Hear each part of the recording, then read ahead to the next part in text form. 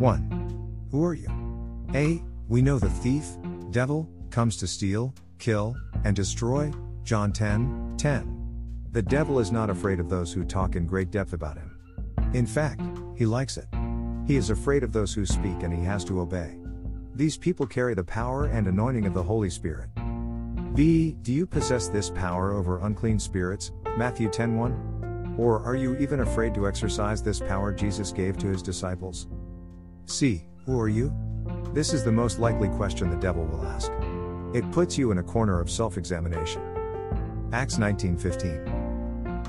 And an evil spirit answered and said, Jesus I know, and Paul the first know, but who are you?